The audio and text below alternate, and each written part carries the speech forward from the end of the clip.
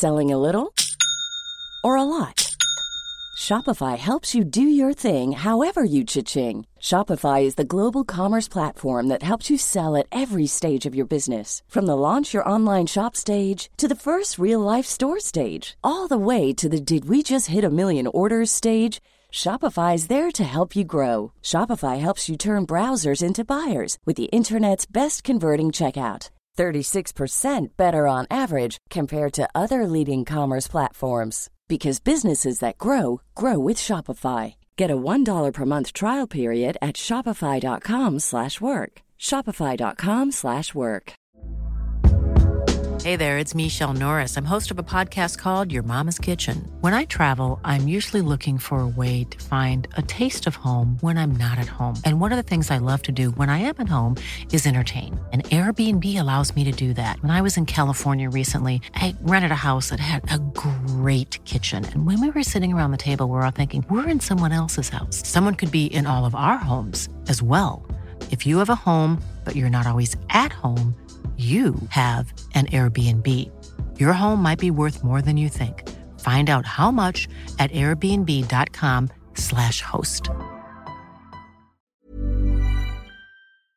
This is Little Atoms, a radio show about ideas and culture. With me, Neil Denny. This week, music critic David Stubbs on his book Future Days, Krautrock and the Building of Modern Germany.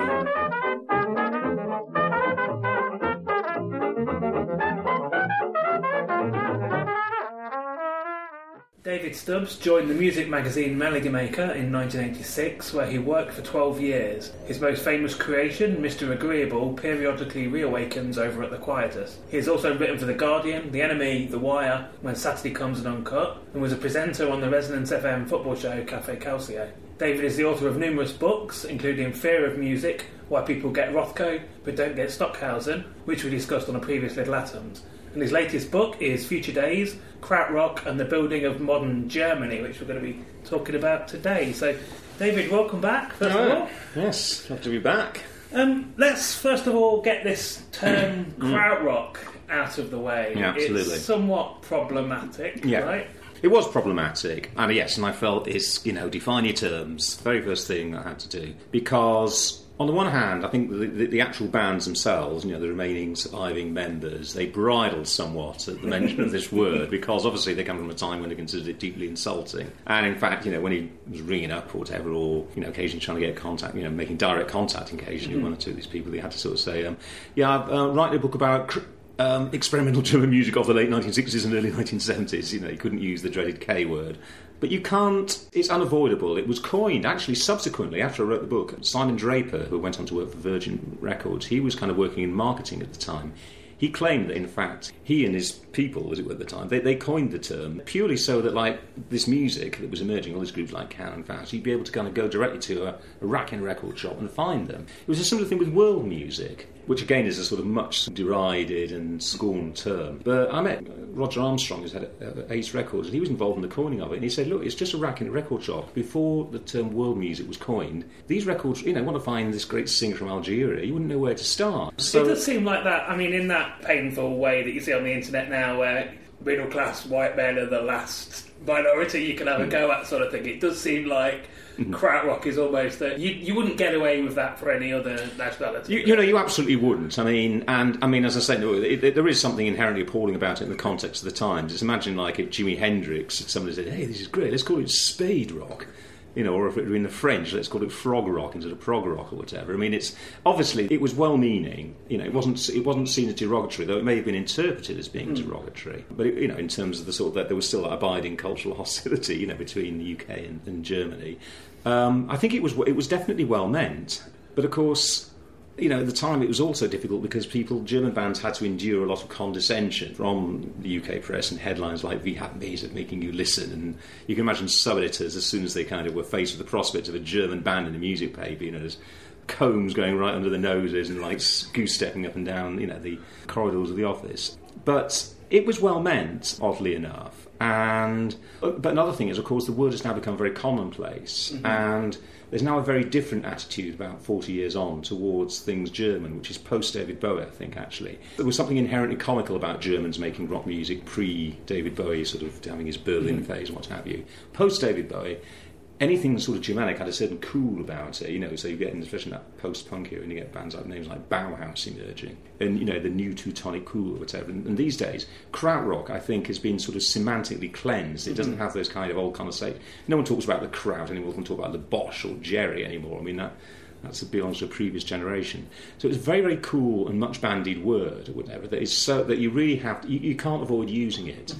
And so what I did when using krautrock, I tried to sort of, as it were, invent my own, come up with my own definition of krautrock, which is a bunch of very diverse bands, but with very common properties, which is to do with kind of innovation, use of electronics, and not so much emphasis on sort of the vocals and the upfront vocalists, reconfiguring the whole way in which a rock band is arranged. Things also essentially rejecting the Anglo-American blues-based model of making music. They all have that in common. They all in their very different ways. Well, let's talk about what gets left out then, because I want to talk about the historical and the political context of when this music was being made. But let's first of all talk about the musical context. So in Germany in particular, what else was going on that this was different from?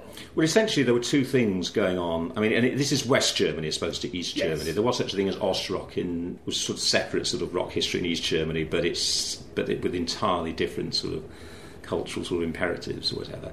So in West Germany, there was, in literally metaphorically, there was occupation. So you had the UK and US based troops there or whatever, and they go out to dances and things like that. And so in certain areas, they had predominance of US troops, and they would probably want to hear Motown-y type things, soul or country or whatever. And then other areas where it was UK-based troops, and they would essentially want to listen to Beatles-type stuff, And so there was a band called the Rattles, who were a sort of obviously a bit like the Ruttles, really, who were a kind of clearly Beatles-inspired combo. So that was one thing that was going on. And the other thing that was going on, of course, was Schlager, which was this kind of very sort of Eurovision-type Formica folk pop, which I think was common to a lot of other countries, really, this. And, as I say, tends to emerge really in Eurovision song contests, sort of Tupperware, sort of romantic, sort of bucolic romanticism about, the country of origin that's sort of, heavily diluted folk with a kind of sort of banal pop sheen. The only thing is, in West Germany, it had a certain connotation. It was a bit like what they called Heimatfilm. There was a sort of industry of like making films that were kind of nostalgic about sort of 20 or 30 years ago, for a kind of sort of rural Germany, in which somehow or other the unfortunate events of 1933 to 1945 was mysteriously erased. And this is a kind of music that's kind of very nostalgic and wistful and like, an idyllic for a certain kind of rural-based German life, which recent traumatic events are completely airbrushed. So there's two things going on. So on the one hand, you've got this sense of like, the new music being kind of imported, like a kind of cultural Marshall Plan or whatever. And then on the other hand, you've got the music that represents this culture of amnesia. And I think that for quite a lot of musicians, or in various ways, but certainly all of the musicians that I write about in the book, they felt it was deeply humiliating, this idea. And I think they felt that it was their responsibility as young Germans to kind of reconnect with the great sort of traditions of invention, and that was kind of part of almost like their sort of German sort of tradition and heritage. So consequently, the first thing you had to do was reject the Anglo-American sort of blues-based thing, and that consequently meant making rock music in a very innovative way. And obviously it meant doing something that was antithetical in spirit musically to the whole Schlager thing. So it was going to be very sort of hippie-based. It was going to kind of have very, very sort of different trapping from that particular music. So let's talk about you've already mentioned it a bit, but the political context, the time. So the time period, it's sort of post-war, but we're in you cover sort of the mid-60s to 77, roughly, in this book, and this is when this, I don't really know how to describe it, movement, it's not really a movement, genre, it's not really a genre, but these sort of groups, and again, we'll get on in a moment to why you've grouped these groups together, but this period that you cover, roughly mid-60s to the mid-70s, it's obviously before the Berlin Wall comes down, Middle East and West Germany. Yeah. But as you've also mentioned, there's still the sort of tail end of the occupation, really, of certainly American soldiers are still there. Yeah, absolutely. But I suppose, obviously, in about 1968, I mean, in common with other countries, in common with in the US and certainly France, whatever, there was a sort of great sense of revolution, upheaval, and one of the kind of catalytic events was the shooting of a protester. I think the Shah made an official visit, and the protester was shot dead, and that was the kind of catalyst for a lot of kind of student activity and students, and that really sort of helped give an emerging counterculture its kind of political edge, and there was a lot of sort of literature, manifestos. Eventually, all kinds of things happened, and obviously, it was reflected in literature, in cinema, or whatever. So, for instance, someone like Frank Zappa was kind of a touchstone. Frank Zappa and the Mothers of Invention, and he produced an album in 1967 called "Absolutely Free," and there's a song like "Plastic People," and one of the verses is like, "Watch the Nazis run your town." Now, of course, he's talking about, it's a bit like California Human Rights, he's using the term Nazis in a sort of metaphorical way, But these, in West Germany, actual Nazis were running actual towns, the out-Nazis. So the sort of the general sort of wave, revolutionary wave, that was occurring between sort of students of that generation, had a particular resonance if you were young and West German. You really were still under the thumb of the Nazis. There were specific sort of issues that you were addressing as somebody just coming of age in the late 60s. All of a sudden, you're inevitably finding out a little bit about what happened in the Second World War. You're probably sort of leaning a little bit about things like the Holocaust, and then you're stunned, and perhaps you're going back home and saying, "Mum, Dad, Grandma, Grandad, you never mentioned anything about this."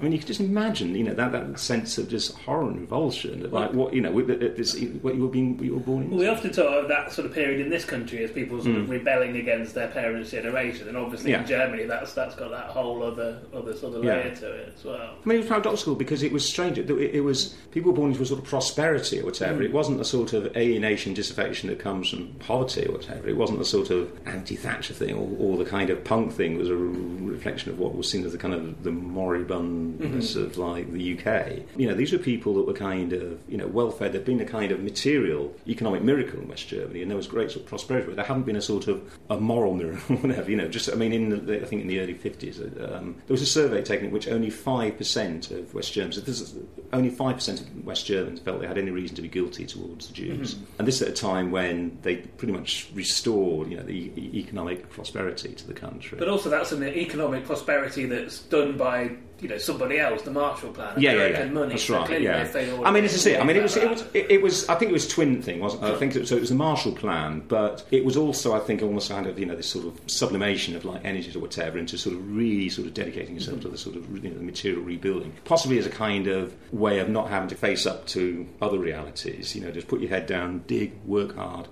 get things back right there. And I think there was a hell of a lot of investment, sort of psychologically speaking. I think there was a hell of a lot of investment in just getting the country back to sort of material prosperity, where very little sort of effort put into kind of moral reflection. You've touched on it a bit, but let's say again how you define krautrock in this book. What bands are in? What sort of the common for instance, characteristics? The common characteristics. For instance, there were other bands that were kind of part of the counterculture that I've talked about who were much more explicit about it. There was kind of a protest folk. There were kind of bands that were much almost like kind of more punkish and were very kind of explicit, about their kind of complaints and grievances. And one of the things about krautrock is it doesn't really. It's much more kind of. It clearly is defined by the trauma of like the Second World War or whatever, because they talk about that. I mean, someone like Ralph Walter Trafo said, "We have no fathers." They really felt they had to kind of reconnect in their particular case with, say, things like the Bauhaus movement. Groups like Can, felt that they had to sort of, they had to sort of forget, what happened previously. They had to build something from scratch. So I think that's one of the first things. All of these bands, I think, feel this need to begin again. You have to sort of reassemble music, almost as if music has never been made before. You have to make a kind of a new start, on this sort of, there's a sense of cultural rubble, whatever, and ruins, whatever, and then you have to rebuild using that as a basis, which from a musical point of view is tremendously exciting. Means all kinds of sort of new shapes, new forms, new impetus, the embrace of like things like electronics, which when rock, Anglo-American rock does really tend to be really rather conservative and was really kind of synths and stuff like synthesizers were very expensive, but there were all kinds of electronic devices and that were available, but there was a sense that they were kind of fake and inauthentic. But with these West German groups, positively embraced that kind of thing because they saw the possibilities of they saw innovative properties that these things had. The kind of the shapes and the forms, the colour. The way you could sort of colorise music all of a sudden, the directions in which you could sort of take the sound. So that was a really important thing. There were various other things. There was a sort of an aversion to the lead singer, and quite often both Can and Kraftwerk say this. They tend to operate as collectives.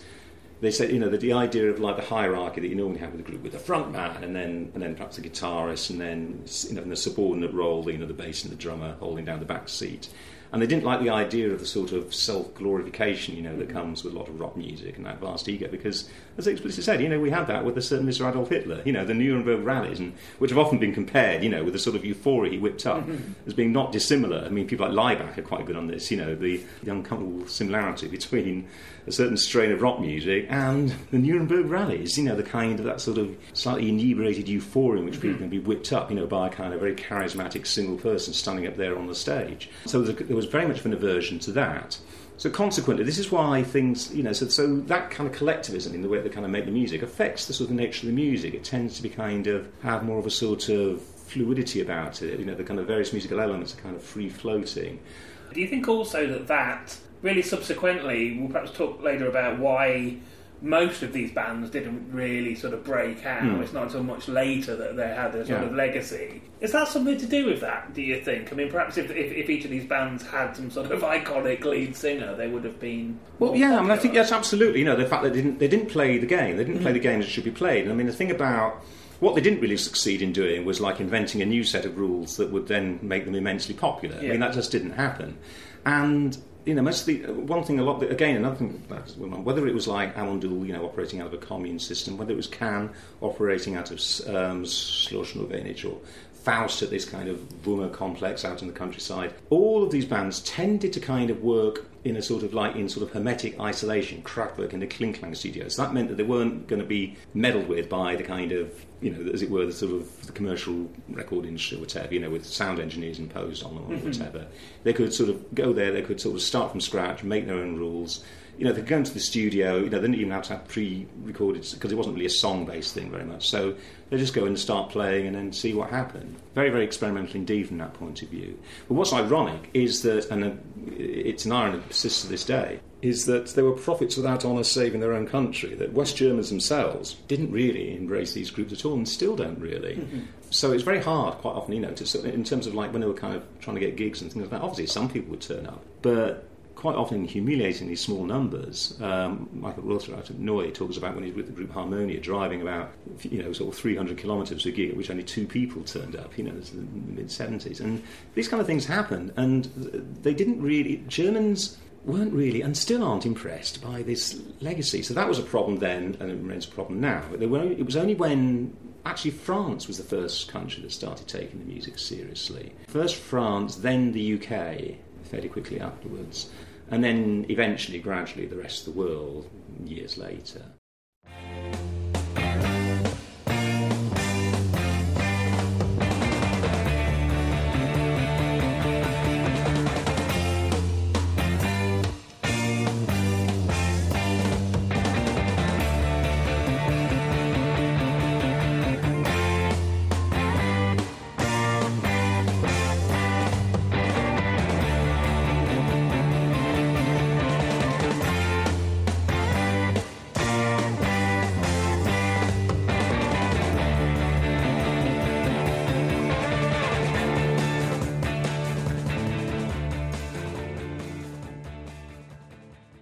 I'm Olivia Lang, and you're listening to Little Atoms, a radio show about ideas and culture.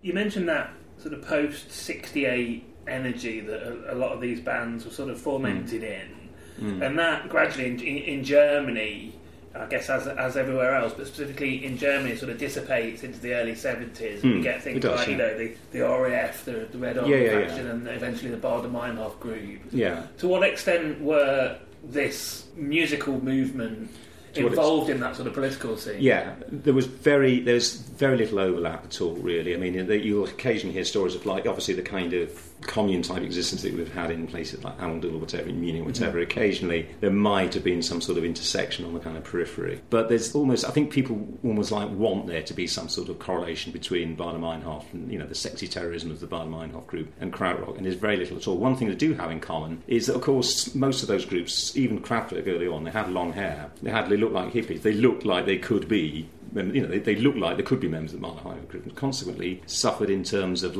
stop and search, arrest. They really suffered. I mean, John Weinzel, who I interviewed from Arundel, he said that he couldn't believe it when he came to England looking the way that he did, and that he was just treated so civilly. He said that is just not the case in West Germany. And I think the reason for that was obviously the suspicion of, if you look like that, well, the chances are you're a terrorist of some sort. So they suffered a lot of prejudice as a result of that. But the actual Baader Meinhof group themselves, I mean, there's no evidence that there was no real kind of crossover at all. And as I point out in the book, that when Andreas Baader died and they went into his cell, they found his record player. It was an Eric Clapton record. He was an Eric Clapton fan, which is very dismaying in some ways. So yeah, the answer there's been elements of wishful thinking sometimes about the overlap between Krautrock and Baader Meinhof, but they were opposite extremisms. I want to talk later about the subsequent influence on other bands of the Krautrock movement, but let's talk about what influenced them. And you've talked about this idea that they explicitly rejected British and American sort of rock music. But, so what were their roots? Well, paradoxically, although that was the case, nonetheless, groups like, for instance, Pink Floyd were very influential. Mm-hmm. And so were Velvet Underground, who Schmidt out of Cannes was greatly impressed with when he went to America. But I think in a way that what impressed Schmidt about Velvet Underground is he felt that they were going back to sort of first principles, back to absolute sort of basics, whatever, and a sort of like an application of minimalist principles to rock music. So they themselves were kind of involved in sort of rejecting a certain kind of model of making music. And Pink Floyd, obviously, on the album Ummagumma, for instance, the live album there, has a very sort of proto-Kosmische feel, whatever. And I think that a lot of people like Ashlar Temple, they sort of took up where Pink Floyd left off there. So yeah, there is a paradox there that in fact certain British groups, in the psychedelic phase, and one or two American groups definitely were influential. Obviously Stockhausen is somebody that kind of hangs over all of this, and Holger Schukain was a pupil, from Cannes. He was a pupil of Stockhausen. And Stockhausen, I suppose, who was born in 1926, he was young enough, he would have been a member of the Hitler Youth, which was obligatory, there was no getting around that. He lost both his parents in the Second World War, and he emerged as a teenager. And I think that his instinct then was to his own instinct, I think, was to kind of make a music. He was working, electronic music was now a kind of possibility, and there were all kinds of sort of ways of like making music that could be kind of just generated by that means, and I think there was an appeal there about a music that was utterly untainted, by this kind of fallen world. That's something that could be absolutely new in origin, that was almost like that was out there, in space or whatever. And so, so for him, he preferred that approach to kind of facing up to what going on. It was too traumatic, I think, to kind of have some sort of explicit autobiographical reflection on what he'd kind of been through. I think that there's almost a sense in which the music is a solace of Stockhausen, as well as being extremely challenging. There's a kind of a solace, it is. And that's actually true for Krautrock as well, because, let's say, there are fleeting occasions, there's references to there's a Kraftwerk track, one of the early albums, of which you get the sense of, like, bombers kind of hovering overhead, and, the sound of aerial warfare or what have you. But by and large, the music it's healing music, it's fertile, it's creative, it's the green shoots, over the kind of, the stony rubble. So I think that Stockhausen was definitely, he was definitely a forefather of the whole thing, although Stockhausen himself wasn't very impressed by the music. But even so, there's something interestingly, some intellectual foundations there. I can't imagine many British 60s and 70s rock bands would be claiming to be influenced by sort of avant-garde composers. No, absolutely. But I think there's a kind of... I suppose, in German culture, lots of these bands would have played, especially on Dusseldorf, they'd have played in galleries. That was a perfectly natural thing to do. And I think that's a big contrast there with the English rock scene, where although a lot of them went to art school, that was kind of for the DOS, really, or whatever. And there's a lot of resistance to anything kind of arty, and the idea that it was arty-farty, pretentious, effete. Even John Lennon, despite his latest things with Yoko Ono, that was his attitude. And it's reflected in the music, and it's clearly not an interest in treating rock. This is why Brian Eno is so important when he eventually emerges. He's almost like an honorary Krautrock. He's completely unabashed about the idea of like creating music with titles as if it's kind of watercolours or whatever, you know, and sort of taking interest in the form of music as, you know, more so even than the content, you know, and therefore helped inaugurate things like ambient music. But, you know, he was very much in sync with what people like Ashlar Temple were doing, and what Can were doing, and, you know, into extent what people like Neu were doing. So Brian Eno was very much in sync with those people, and it became a very important sort of bridge builder, you know, between people like, you know, so Neu and Kraftwerk and David Bowie. So why, David, do you like this stuff? Tell us about when you first discovered it. And when it was Well, actually, this was as a kid. I was a football fan. I'm sure, like, well, if you ever are a football fan, you're a football fan probably before you're a serious music fan. I remember watching games in the early 1970s, broadcasts from Europe, you know, and quite often involving Germany, West Germany, teams like Bayern Munich.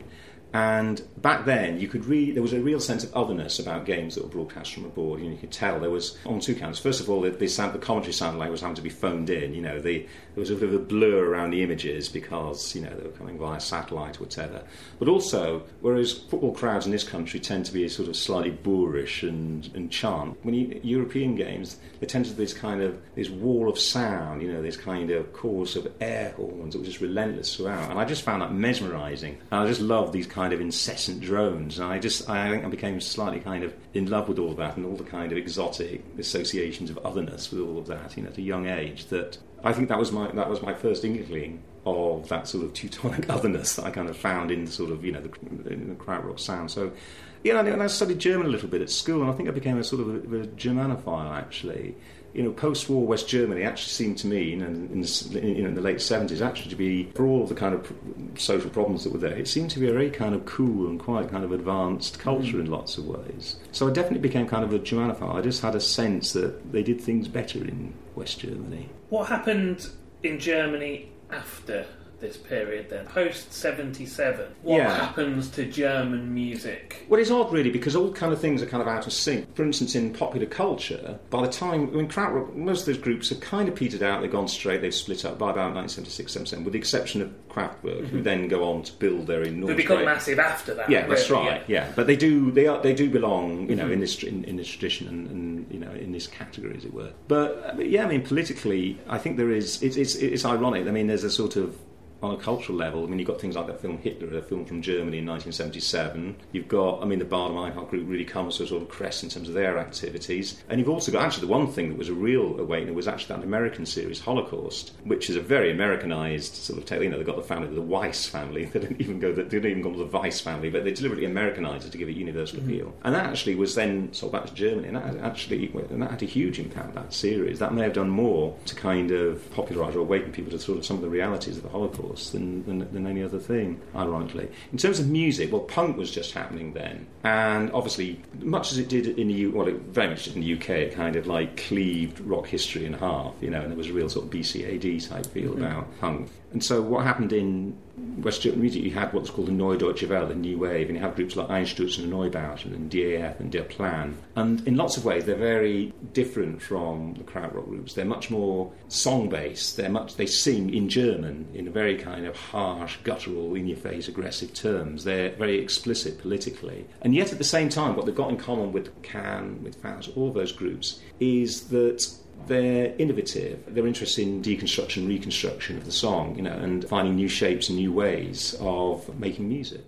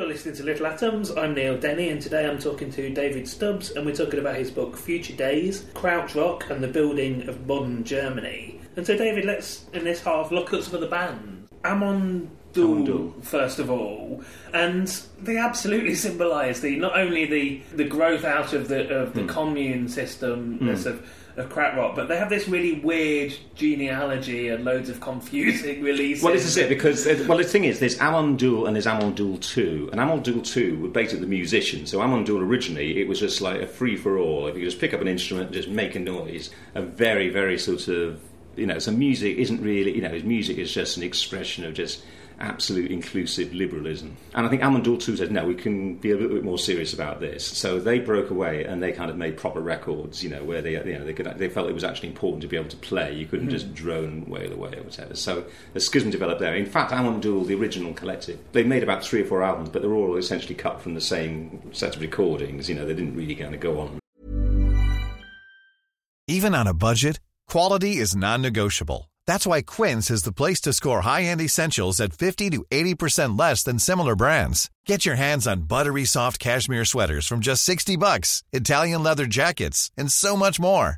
And the best part about Quince, they exclusively partner with factories committed to safe, ethical, and responsible manufacturing. Elevate your style without the elevated price tag with Quince. Go to quince.com/upgrade for free shipping and 365-day returns. I'm Sandra, and I'm just the professional your small business was looking for. But you didn't hire me because you didn't use LinkedIn Jobs. LinkedIn has professionals you can't find anywhere else, including those who aren't actively looking for a new job, but might be open to the perfect role, like me. In a given month, over 70% of LinkedIn users don't visit other leading job sites. So if you're not looking on LinkedIn, you'll miss out on great candidates, like Sandra. Start hiring professionals like a professional. Post your free job on linkedin.com/people today. Hey, it's Paige DeSorbo from Giggly Squad. High quality fashion without the price tag. Say hello to Quince.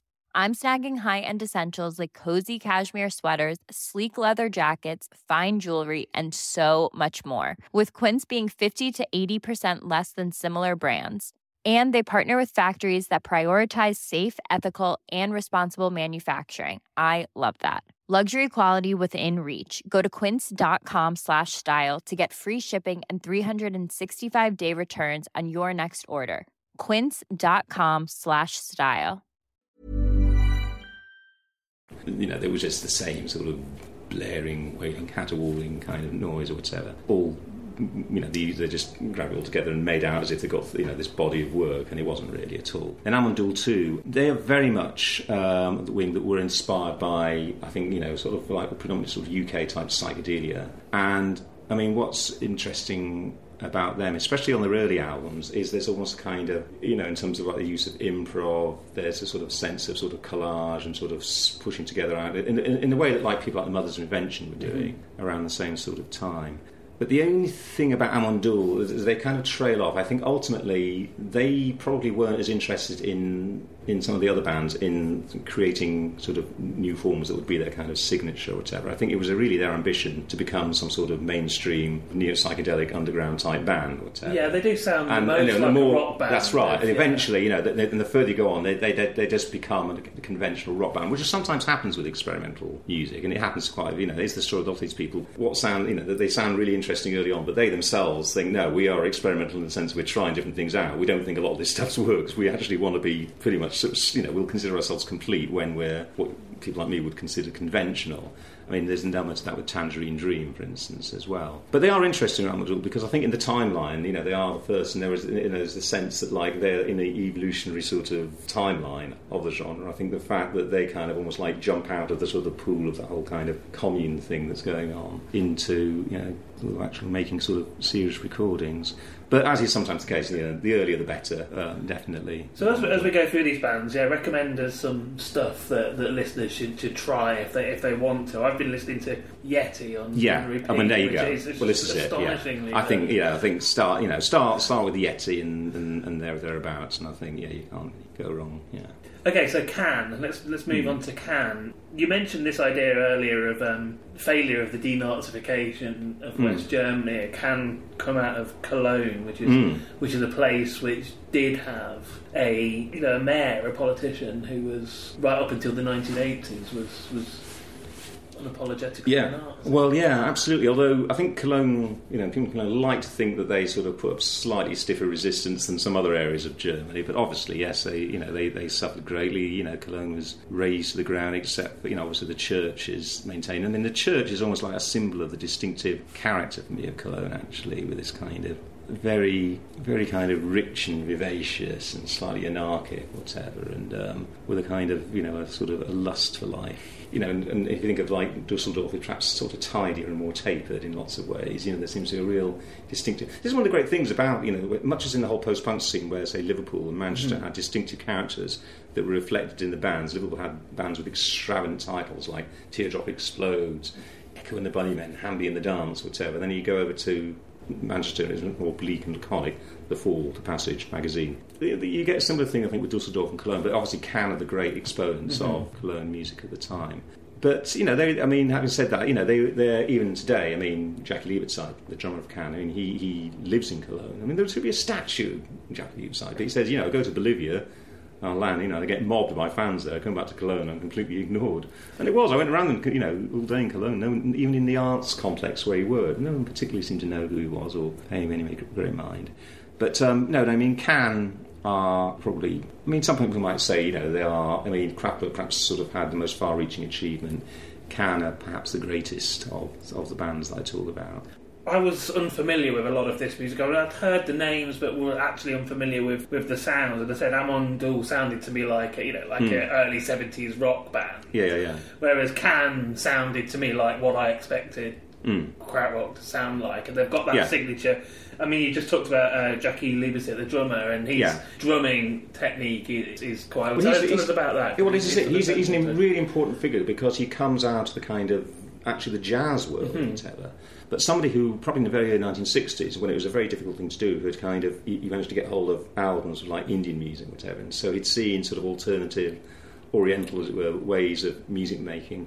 Jazz in the 60s became very, very, really kind of quite extreme, the days of so-called free jazz, but he didn't consider it free at all. He considered it a bit like 20th century classical music that Erwin Schmidt was sort of steeped in, which he called Stalinist. He considered it riven with dogma, actually. It purports to be free and chaotic, but it's actually nothing of the sort. And Jackie Liebertzeit, I think, sort of seized on this sort of paradox that in order to be truly free, you have to be almost mechanical, you have to be incredibly repetitious and tight, and from there, freedom flows. And so, so Cannes, that's always the thing that's running through Cannes, is these kind of very cyclical, repetitive style, drumming styles that he does that are really nothing else that you'll find in rock music. And what that does, that enables a kind of flow motion, as is one of the titles of one of their tracks. So all the other elements are then able to kind of free float. The drums are kind of actually unmoored from their traditional role. They're not sort of pegged to the kind of conventional sort of patterns of like blues-based rock. And the music kind of levitates. And it's also a strange thing, but everybody else in the group has the same attitude. Erwin Schmidt is a classically trained keyboardist. He could sort of, if he wanted to, he could have out-progged like Rick Wakeman or Keith Emerson or any of those people, in terms of his virtuosity. But he saw no point in being a virtuoso. He was more interested in the idea of ideas and aptitude, which was actually a very punk idea. He happened to have the training, but he would prefer to kind of just stick a finger in the middle of the keyboard and just make a kind of drone if that was what was required, or make kind of helicopter-type noises or whatever, or suddenly shift the music in another direction by karate chop, to the keyboard. And Holger Shukai played bass, but again, he played it in a very similar spirit to Jackie Liebertzeit on the drums, quite often simply sort of repeating a sort of particular note and droning over and over it. So there's a sort of mantric feel. And so in the middle of that, you've got the guitarist, Mikhail Karowy, who was relatively conventional sort of guitarist. But you get the feeling that everybody in the group is kind of making space for everybody else. They're all, somehow...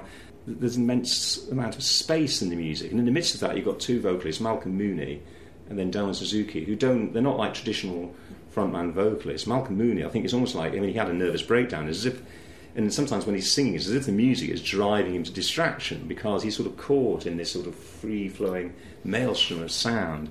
And then Delmon Suzuki, the Japanese guy, he had this kind of very delicate voice, and as if it's being kind of buffeted here and there, floating, on this kind of ether that's been created. And then at other times, he's kind of shrieking hysterically or whatever, So, there's a wonderful structure, there's a wonderful way that they configure themselves to just release these kind of new energies from what was actually a relatively conventional lineup instrument-wise.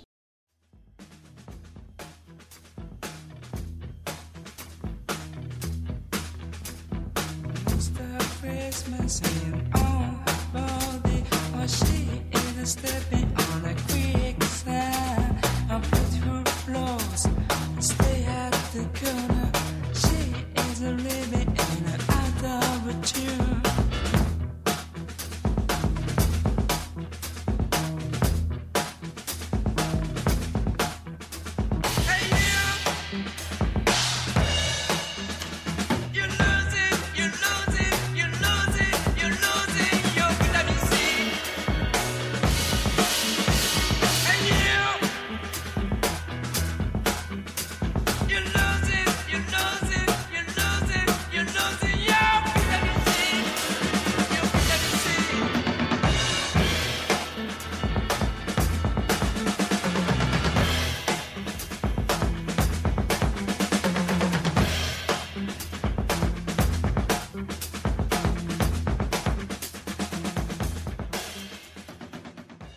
I'm James Ward, you're listening to Resonance FM, and this is Little Atoms, a radio show about ideas and culture. Let's go on to Faust, who are a sort of another collective, and the stories of all these weird arty happenings and naked people on stage. And stuff. Yeah. So, again, a completely different type of thing. Well, Faust were a strange group because they were assembled by Uwe Nettelberg, who was kind of commissioned by, I think, a major German record label to create what they were, a new German Beatles. Although it was simple enough. You know how the Beatles were in the 60s? Well, let's have a Beatles of our own, a German Beatles. And I think this is an idea he kind of sold to them, or an idea that they mutually sort of hatched together. And so he took a bunch of musicians from two middling prog bands at the time in West Germany, put them together with this producer, and packed them off to this place, Wurmer, I think it was a disused school or something like that. This complex in which they all had separate rooms and they could all play and jam and just see what they come up with. So this had absolute freedom really to sort of build something new, to sort of build this great new thing. But what they actually produced was clearly had no commercial prospects whatsoever. I mean, it's a sort of neo-Dadaist kind of collage of sort of barrages of electronics, sudden sort of moments of whistle-bucolic folk, mock brass bands, sort of, symphony, whatever. It's actually, the first album is actually a very, very beautiful thing, but it does remind you of that kind of, the Exquisite Course game, where you just take sort of disparate, or like a Tristan Tzara thing, where, you tear up sort of, like a sheet of Word or whatever, and then put them in a hat and throw them in the air and see where they lie, and there's your poem. And they're almost like a kind of sonic realisation of that idea of Faust. Possibly my own, although Can are probably the greatest, Faust are probably my own favourite band of that particular genre, and they're the ones that tend to get overlooked. But at the time, they actually had they had quite a high profile because they had a lot of money behind them in Germany. Since they were supposed to be the German Beatles, I think the record company heard when they got the first album through, they were utterly aghast. They allowed them to make one more album and said, "Can you at least make the tracks a bit shorter? Not have like one side dedicated to a kind of free-form jam." And then, of course, they were dropped in Germany, and then they were left destitute. This place that they've been working in, they sort of turned up overnight. Everything had gone, the fiction, fittings and everything. They had to live on dog food for a while. They were just utterly left high and fire. But then Virgin in the UK found out about them. So in 1973 they came over to the UK, and they did play various gigs that sort of considered quite legendary from people there, because there were just there were all kinds of things going on stage. They had pinball things set up. There was pinball machines, cement mixers, a sofa on stage. They kind of play when they felt like it. They didn't obey completely fine disregard for any of the kind of rules, conventions of what a rock gig is supposed to be. But unfortunately, they didn't really get along with Richard Branson or the whole Virgin setup, and then had a Manor studio. And again, it's a problem. If they're not actually allowed to kind of record under their own conditions, then it just didn't really work for them. Although they made Faust 4 is a lovely album. And then they just gradually sort of went and drifted apart and then went their separate ways. And yet, amazingly, 20 years later, they all kind of reunited again, and just pretty much in the mid-90s, by which point, they gained a sort of retrospective kind of kudos. And there they were again, down in in Islington, sort of playing gigs. The old cement mixers are out again, just the power tools, all that kind of stuff. The stuff they've been doing back in the early 70s. Let's move on to Kraftwerk, who are, by far the biggest name. The one band that most people will have heard, most people listening will have heard of. And I think also, weirdly, most people would, not being familiar with the concept of krautrock, would probably think of the sort of visual style of Kraftwerk as being that sort of, you know, Teutonic looking like robots type thing.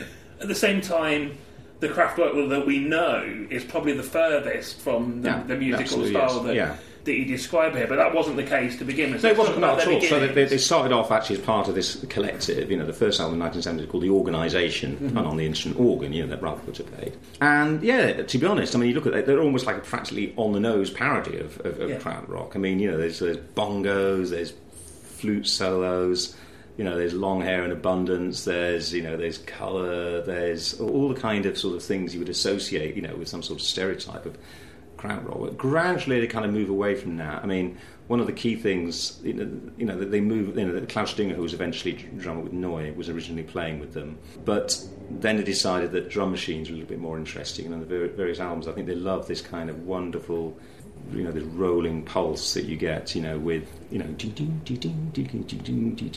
in fact, one time Ralph was talked about being at a party, and he just sort of set it going with this drum machine, and it was about 1971, you know, it's a party, and then just leaves it on, and then goes out into the sort of crowd, and they just dance to that, you know, for ages and ages, which was a similar epiphany that you got with people like DJ Kool Herc in America, you know, prior to sort of things like hip hop, that you could just sort of go from the sort of, you know, the breakbeats of 1 12-inch to another, whatever, you can create this kind of infinite groove, you know, that people can just dance to all night.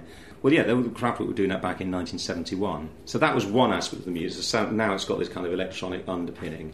And then I think they developed a sort of art sensibility. They clearly were influenced by Gilbert and George, because the album Ralph and Florian, you know, they're sort of posing in a similar sort of way, and Florian Schneider is suddenly looking very dapper and sort of mock urbane.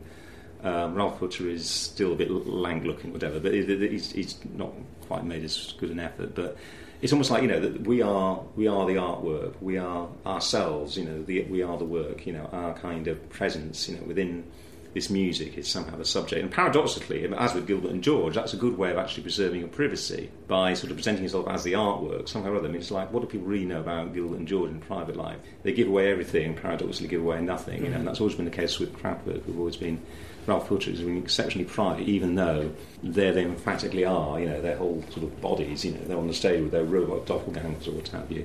So with Ralph and Florian, they suddenly take on that kind of slightly more art sensibility. And then what's sad about Kraftwerk in a slightly wistful way, I always get wistful about Kraftwerk, is that you look at early sort of YouTube stuff of them, and you'd think they were essentially a kind of the Florian Schneider trio, some sort of neo-jazz combo that was essentially a showcase for the tall bloke and these kind of like extended flute solos. But then gradually, his flute then disappears from Kraftwerk. You know, the less sort of Krautrock it becomes. So by the time of Autobahn, it makes its very last appearance. You know, what seemed to be the kind of the key instrument, you know, the centrepiece of the music, then disappears altogether, and they become this pure sort of electronic quartet.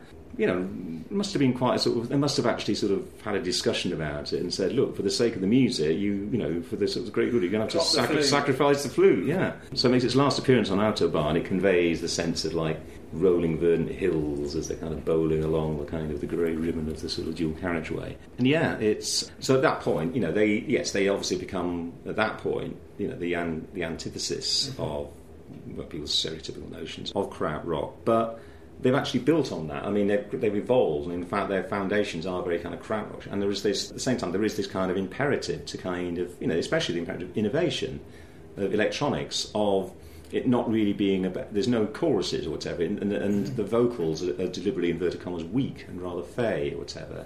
So there's all these kind of things, even at their kind of peak, you know, that 1974 to 1986 phase. Even then, they've still got things in common with groups like Can. You know, they don't sound the same, but there are certain that they share common principles. But why did Kraftwerk break out when none of the other bands really did in the same way? Yeah, and I think it was because, I mean, they understood that the future was electronic. I mean, they understood in the way that David Bowie did. I mean, rock music just seemed to be... I mean, I think this is why David Bowie, I think, and he's obviously a very important figure in all of this. David Bowie, I think, he's languishing in LA in 1975. He's just drugged up to the gills. He's in an appalling state. His life is an absolute shambles. But he's surrounded by people in a similar state. I mean, you know, like people like The Who and like John Lennon and Harry Nilsson, all these people kind of living it up. And Led Zeppelin, I think he understood, you know, that all these people that really dominated the late 60s, they've lost their edge, they're kind of bloated, they're driving Rolls Royces into swimming pools.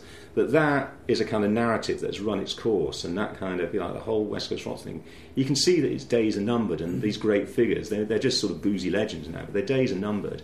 And at some level, something stirs in him. He thinks, I've got to have a dialectical shift here. There's got to be a dialectical shift. We've got to go from west to east. And he does it in all kinds of banal, slightly crass ways. I mean, at one level, I think he goes to Berlin because he imagined it's going to be like Christopher Isherwood land or whatever. He's also got a very morbid and dubious, preoccupation with Hitler that manifests himself later in very dubious statements about how a dose of fascism would be great for Britain, and then the infamous supposed Nazi salute at Victoria Station. All of that is all extremely dubious. But on the other hand, I think he understands. He goes there and he's introduced probably people like Brian Eno, who he was working with at the time, introduced him to the music of people, not just Kraftwerk, but also groups like Neu and Cluster and people like that. And I think he understands that this is where the future lies. That the preoccupation that these groups have had with invention is going to set them in. It may not have set them in sort of good stead, for the sort of 70s, their own time, but they're laying the foundations. They're creating the templates for future music. And of course, that's exactly what happened. Kraftwerk perfectly understood that. I mean, people obviously mocked Kraftwerk. They played up to that. They were just this, they dressed in these kind of conservative suits. They had short hair. They sort of have this kind of apparently banal, sort of benign embrace of like machinery, and whereas a true passionate rock star would scorn the inauthenticity and the fakeness of synthesizers as opposed to the realness of electric guitars, and they kind of like serenely overrode that, and people laughed at Kraftwerk, but Kraftwerk definitely had the last laugh because they understood that was the future, and it was.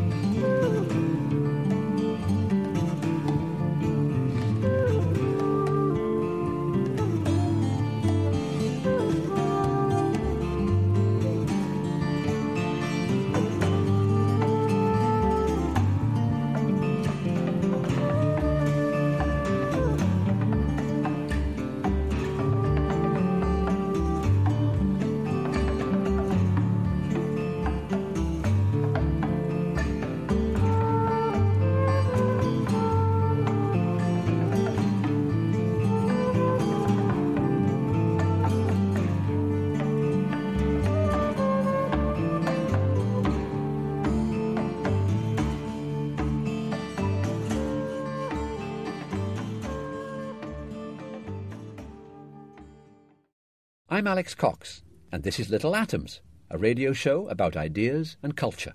So let's talk about that future then, the legacy of krautrock. If none of these bands, apart from Kraftwerk, became, like massive, world-spanning sort of rock stars, certainly the sound of their music is sort of omnipresent across music nowadays. So let's start where that starts with. How does their influence start to... Well, I think there's a general thing. So the first great wave of like krautrock-inspired groups were the post-punk groups.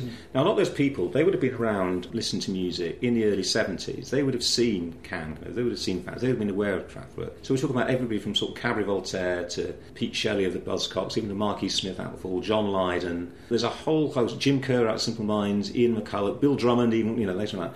And I think that they all, the Krautrock groups appeal to them because they're just fed up of prog rock. They're fed up of these sort of self-important triple albums and the emphasis on virtuosity as the thing, and this mistaken idea that like groups perhaps like Yes and Genesis and that ELP had, that rock needed to kind of graduate, from its sort of adolescent 60s phase, and that in order to graduate to become a more mature form, it should be a bit more like classical music. It was a kind of banal and stunning misunderstanding. It's something that Erwin Schmidt, as somebody who actually was brilliantly classically trained, he saw through that. He saw through that at the outset. He realised that was a complete nonsense. So I think that if they were disaffected in those kind of, in their late teens, by prog rock, then groups like Can and Faust and Kraftwerk, they were a godsend, I would tell you, because they were approaching music from the point of view of concepts and ideas. it was the ideas and not technical proficiency that counted. And I think that is so. Therefore, you know, they related to those groups, and then so when they kind of came into their own in sort of the late 70s. Also, I mean, like first of all, you know, David Bowie had given the whole thing his blessing, and that and sort of just generally turned minds around on the whole idea of like German music and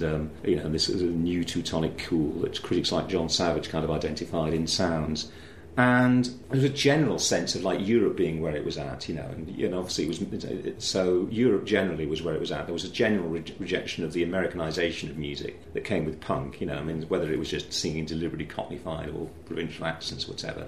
But Europe became, you know, they were looking east, they were looking to Europe and not to America in a way that music hasn't really died to that extent since. Really, I mean, you know, there was, if you were a student, you were interrailing all over the place. There was a kind of Europhilia in anything from Simple Minds like Travel or whatever, you know, going to like Bauhaus, Wire, all of those groups.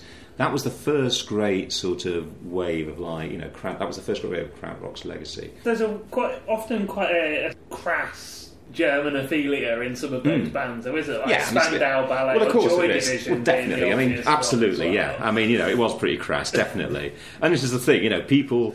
This is the trouble. I think there was, people never, especially at that time, people didn't entirely eliminate a sort of slightly dubious sort of Teutonic preoccupation that had some sort of slightly dubious elements. Yeah, there's no doubt about it. I mean, Joy Division is a particularly good example. I mean, luckily their music is so great. They're such a brilliant band that in their case, you somehow end up sort of overlooking it. But no, Joy Division was a horrendous title for a group. If they'd have been rubbish, I mean, that's all you remember about them. Because they're brilliant, it's actually, actually the name was a bit dubious, wasn't it?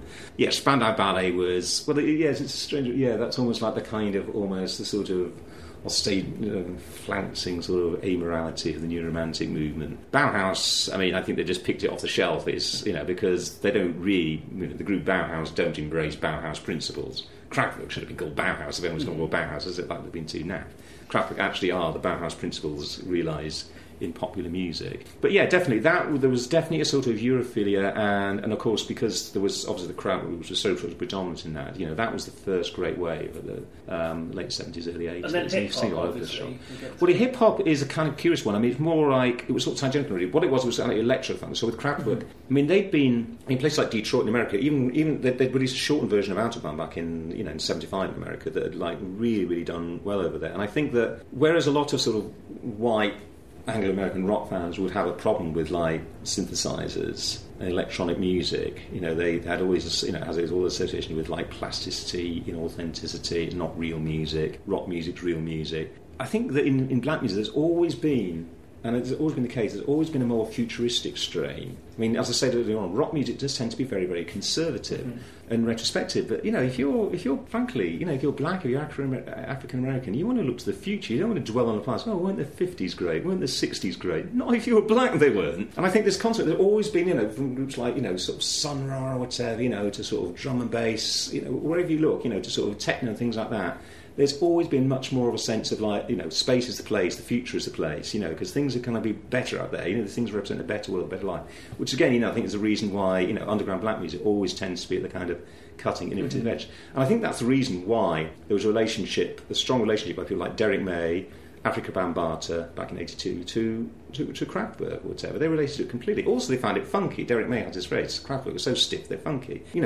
James Brown understood that. I mean, there's a very machinic element to sort of James Brown in the 60s and 70s or whatever. People think that somehow, to be machinic is to be unblack in some way, but not at all. If you listen to James Brown in the late 60s, it's very, very, very tight indeed.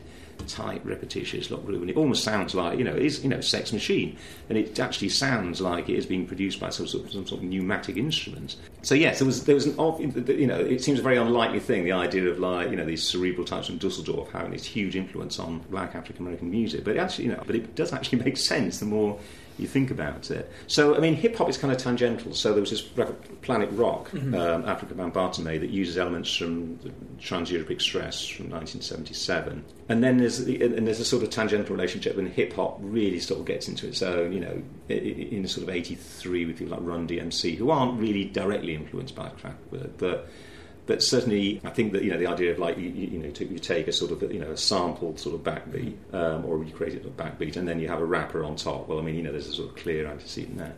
Certainly, definitely on the whole sort of techno thing that emerged out of and the whole Chicago scene, so the whole house techno thing that emerged in the 80s and mid-80s, and everybody from Jeff Mills to Derek May to Juan Atkins.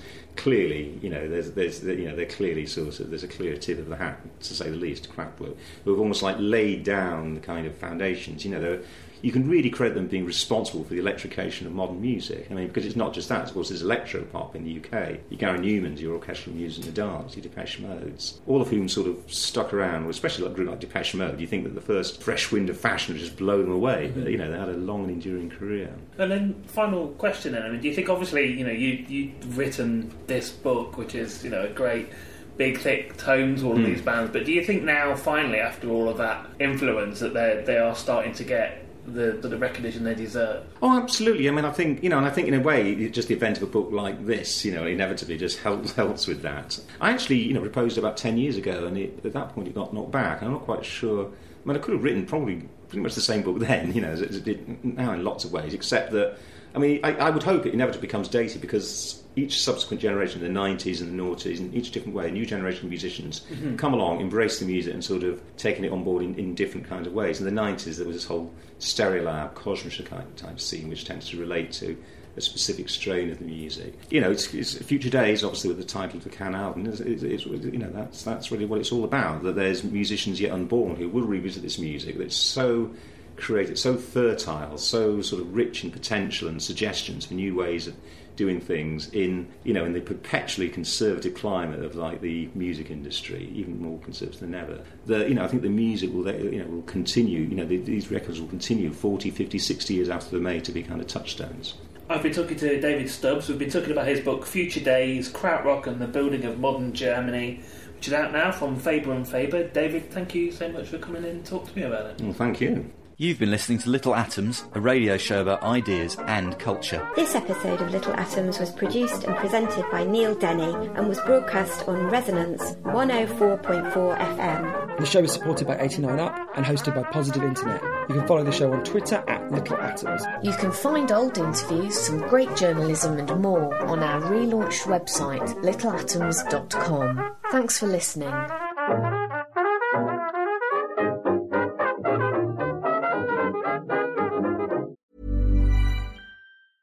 Hey, it's Paige DeSorbo from Giggly Squad. High quality fashion without the price tag. Say hello to Quince.